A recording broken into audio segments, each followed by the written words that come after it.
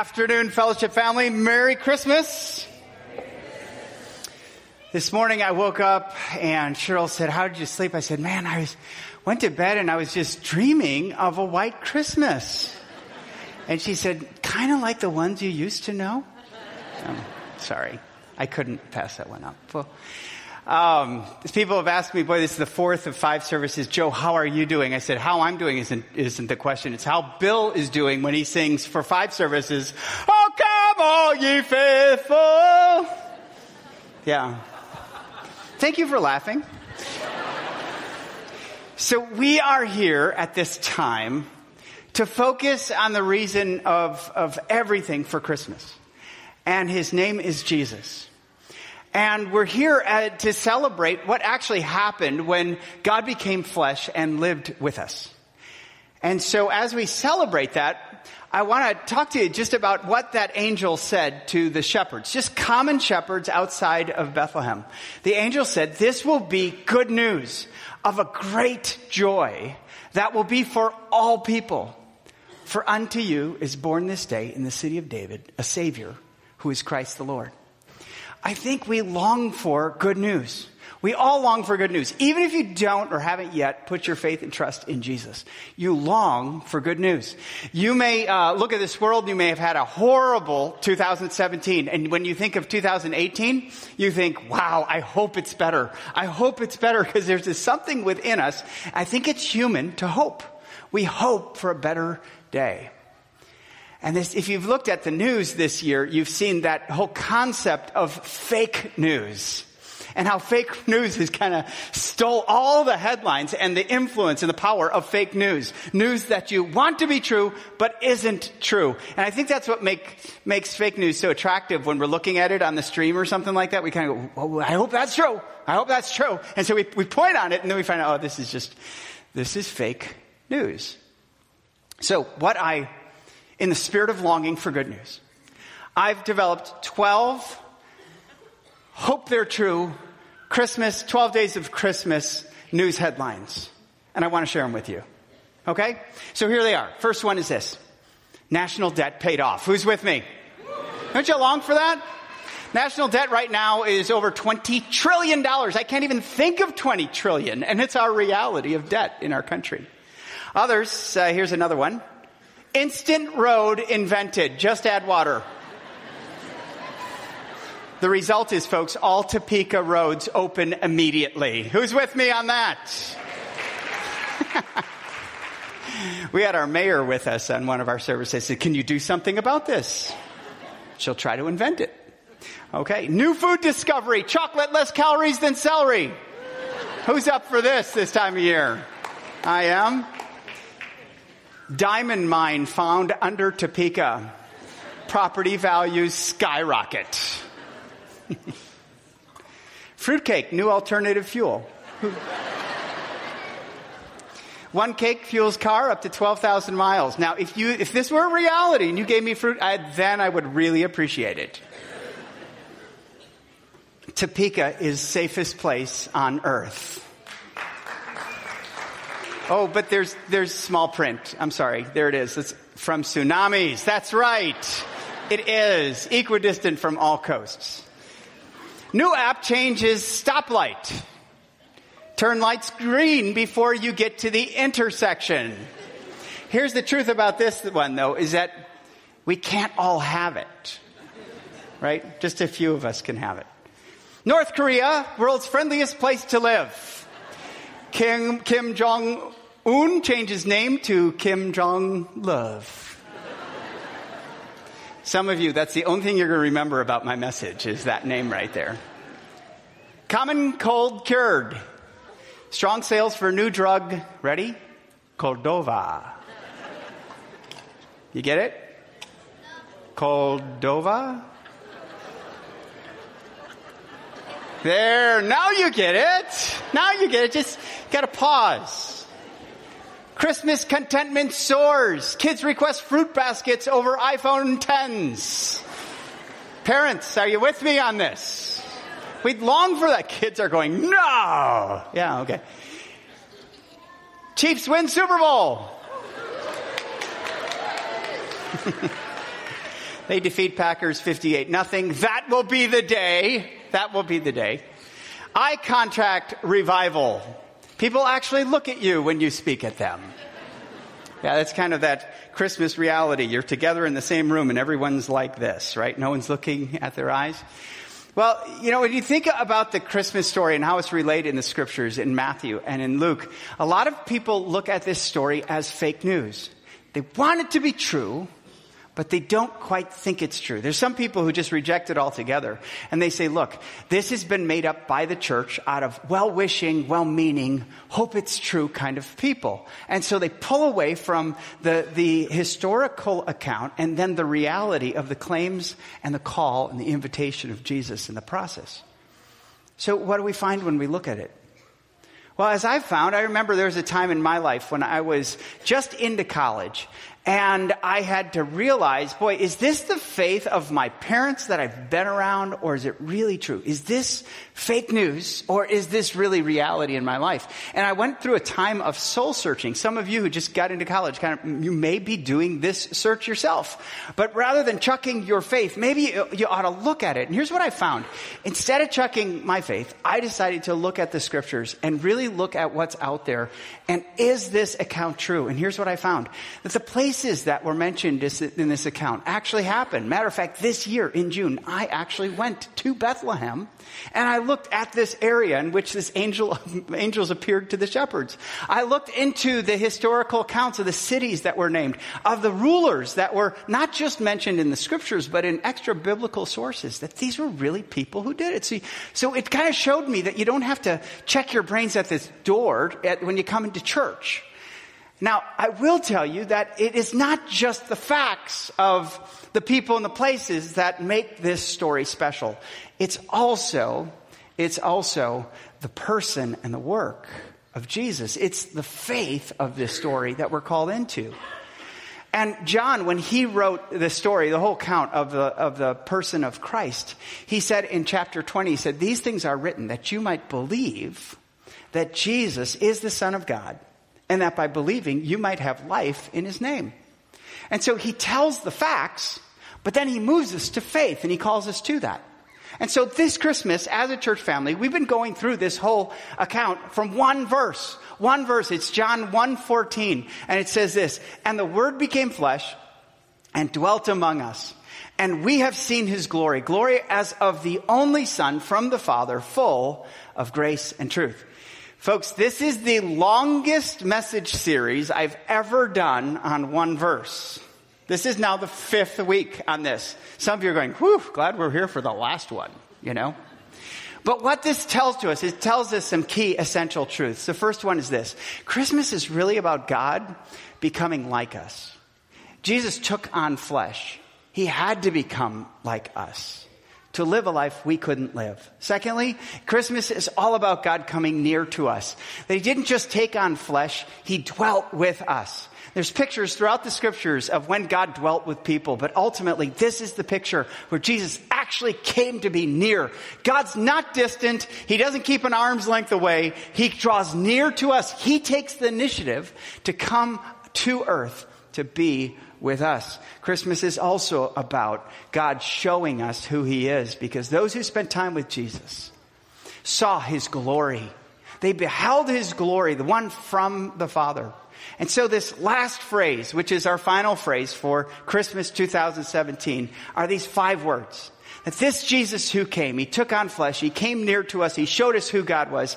He was full of grace and truth. Those 2 words I want to talk to you about. Jesus being full of grace and truth. When you think about a relationship with God and what that might look like, I will just tell you this. If you were to meet God, you would long for those 2 words to be real. Truth and grace.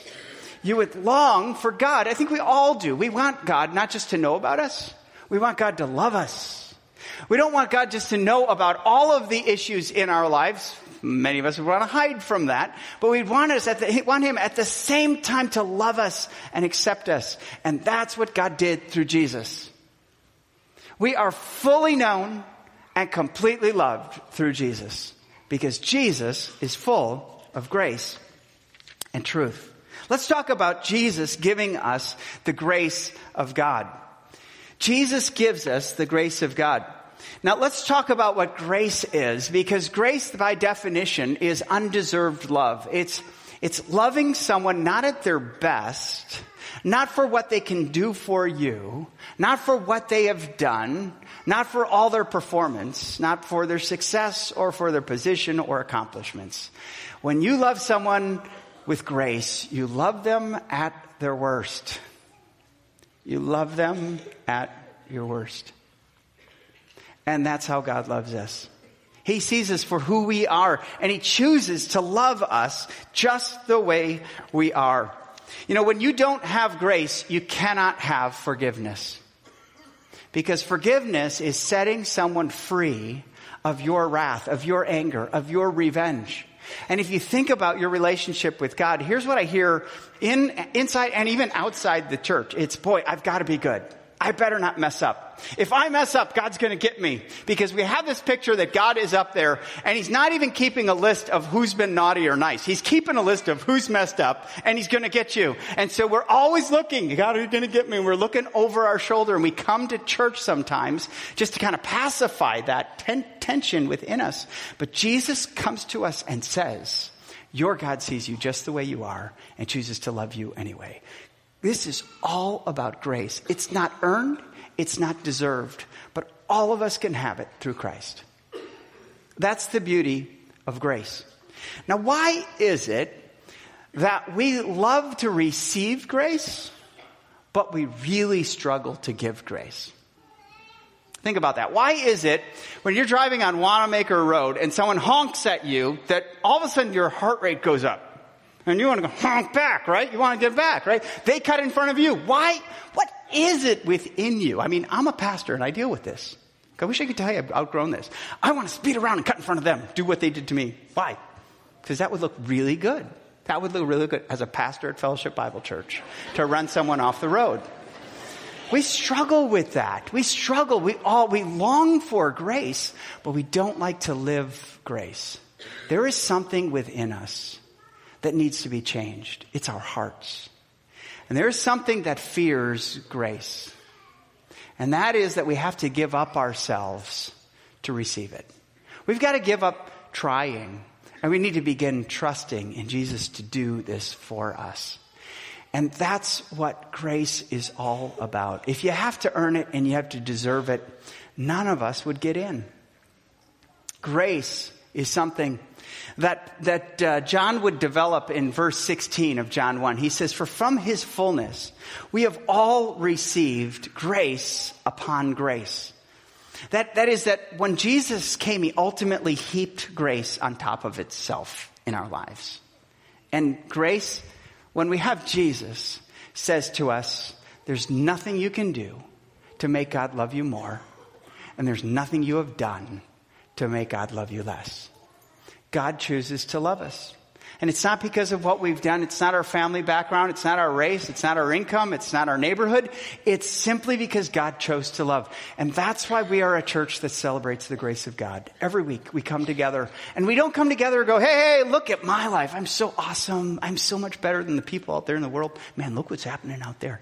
Now, that's an easy temptation for a church to do.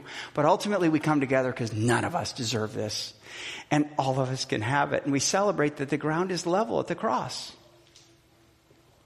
We don't celebrate our own personal righteousness. So if you're looking at me or someone around you to follow when it comes to following Christ, then we need to look at Christ because he's the only one who's perfect.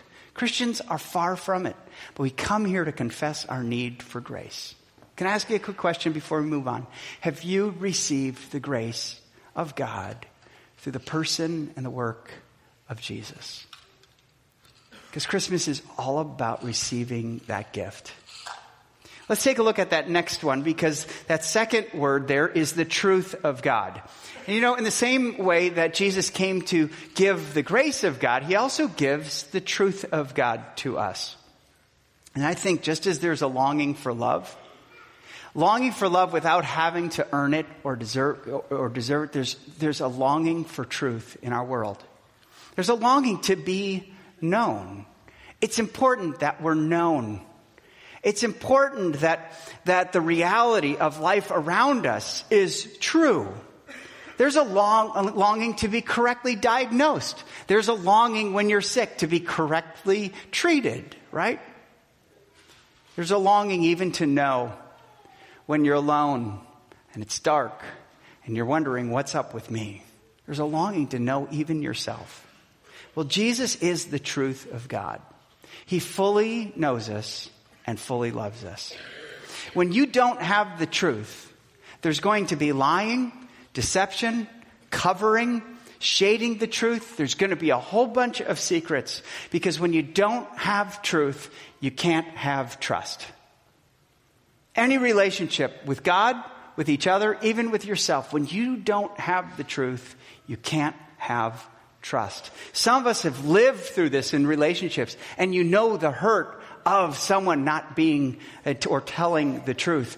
This past year has been an experiment in the truth. As you've seen the headlines and you've seen different people getting caught for different improprieties or abuse of women, and they've been outed, and the truth comes out, and it's an unpleasant truth. But those who've been abused, those who have been hurt by that, go, yes, the truth. We celebrate the truth. So the truth isn't just something of what makes sense to me. The truth applies to all of us.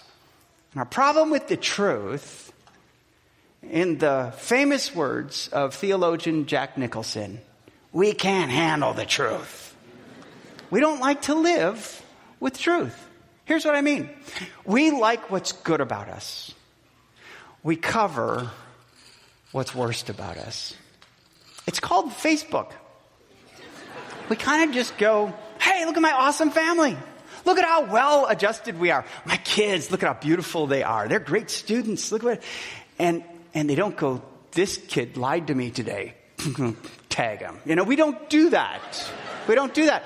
We don't go, hey, the holiday seasons, they've been rough. I gained 25 pounds. Just look at me. Click. We don't do that. We hide from it. We cover for it. We only show our positive side. Now, don't put that on Facebook tonight just to prove me wrong. But the reality is what is it about us that would rather hide and cover the truth? Truth that Jesus came to reveal. Here's what it is. I think we're afraid of being vulnerable. I think we're afraid of being humiliated, of being exposed without any acceptance or any love in the process. That's why it's so important to receive the gift, these two gifts from Jesus. You don't just receive his love, his unconditional, never go away, never walk away love. You also accept his truth. And so when you come to Jesus, you realize that. You realize that. And it's okay to be blessed by the truth rather than burdened by the truth. John develops this in verse 17 of John 1. He says, for the law was given through Moses. That law was a burden. But look at this. Grace and truth came through Jesus Christ. What he's saying is Jesus came to bless us with both. He completely knows you, and he chooses to love you anyway. I don't know about you, but when it comes to a relationship with God, this is what my soul longs for. To be completely known and fully loved in the process. And that's what Jesus has given us. This relationship with our God, our Maker, the Creator of the universe. He came to give us this relationship of grace and truth. So as we look at this, let's put these two words together and think about what it looks like to receive the gift of Jesus. I told you that we long for these two things, these two words, not just in our relationship with each other, but in our relationship with God. And that's why the gift of Jesus really is a blessing to us. A lot of people think that a Christian life of following Jesus is all a life of burdens of you can't do this, you can do this, and it's self-righteous and all this. But here's what I've learned as I follow Jesus, that my life has deepened in grace and truth. I've actually learned to love people that even 5 years ago I wasn't loving. I learned to understand people that 5 years ago I put in a stereotype. I've learned to love people who have hurt me, who have offended me, and I'm still learning, check with my wife, how to love. How to love. I'm living more at home in the truth than I ever have. I don't run away from truth. I try not to cover truth in my life. Even as a pastor, I try to share my life as a guy in process, not a guy who has it all together. And being at home with the truth has set my life free. Only Jesus can do that. That's why I'd like to invite you into relationship with God through Jesus Christ, where grace and truth can be things that set your soul free and your heart on fire to find and follow Jesus. I'd like to encourage you right now, no matter where you're at in life, no matter what background you've had, that at this point you just think about your relationship with God. Do you have the grace and truth of God through Jesus? The scriptures call us, number one, to believe in the person and the power of Jesus. To believe that Jesus really was who he said he was. He's God in the flesh who lived, he died, and he rose again for you. And to believe in the power, that means that when you trust in him, stop trying to impress him. When you trust in him and his completed work for you, and you turn from your sin to follow him, you will be saved. The biblical word for that, by the way, is repentance. And it just means turning from yourself to God. Turning from your sin to the righteousness that Jesus calls you into. And you're not going to be perfect for the rest of your life. Trust me, I'm living proof. But God will start to do something in your heart. He will grow you in a relationship of grace and truth. And he'll restore your life. I want to encourage you, wherever you're at, to make that step and receive the gift of God that Jesus came to give you. Would you just bow your heads with me as we close our time here? If you would like to receive the gift of Jesus, would you just, it's not a magical prayer, it's an expression of your heart. Would you just say to him, Jesus, I get it. I get it. It's not in me working or trying harder. It's in me trusting in the person and the work of Jesus. Jesus, thank you for living, for dying, for rising from the dead for me. I trust you. I turn from my sin to follow you, however that's going to look. Heavenly Father, I just commit everyone here to you. Thank you for bringing them to this place. You make no accidents, and no one is here by chance. You have ordained each person in this room. And so, Lord, I pray that we would be people who don't just receive your grace and truth, but we are people who live your grace and truth through our lives. It's in the name of Jesus and for his glory that I pray. Amen. And now's the time where we're going to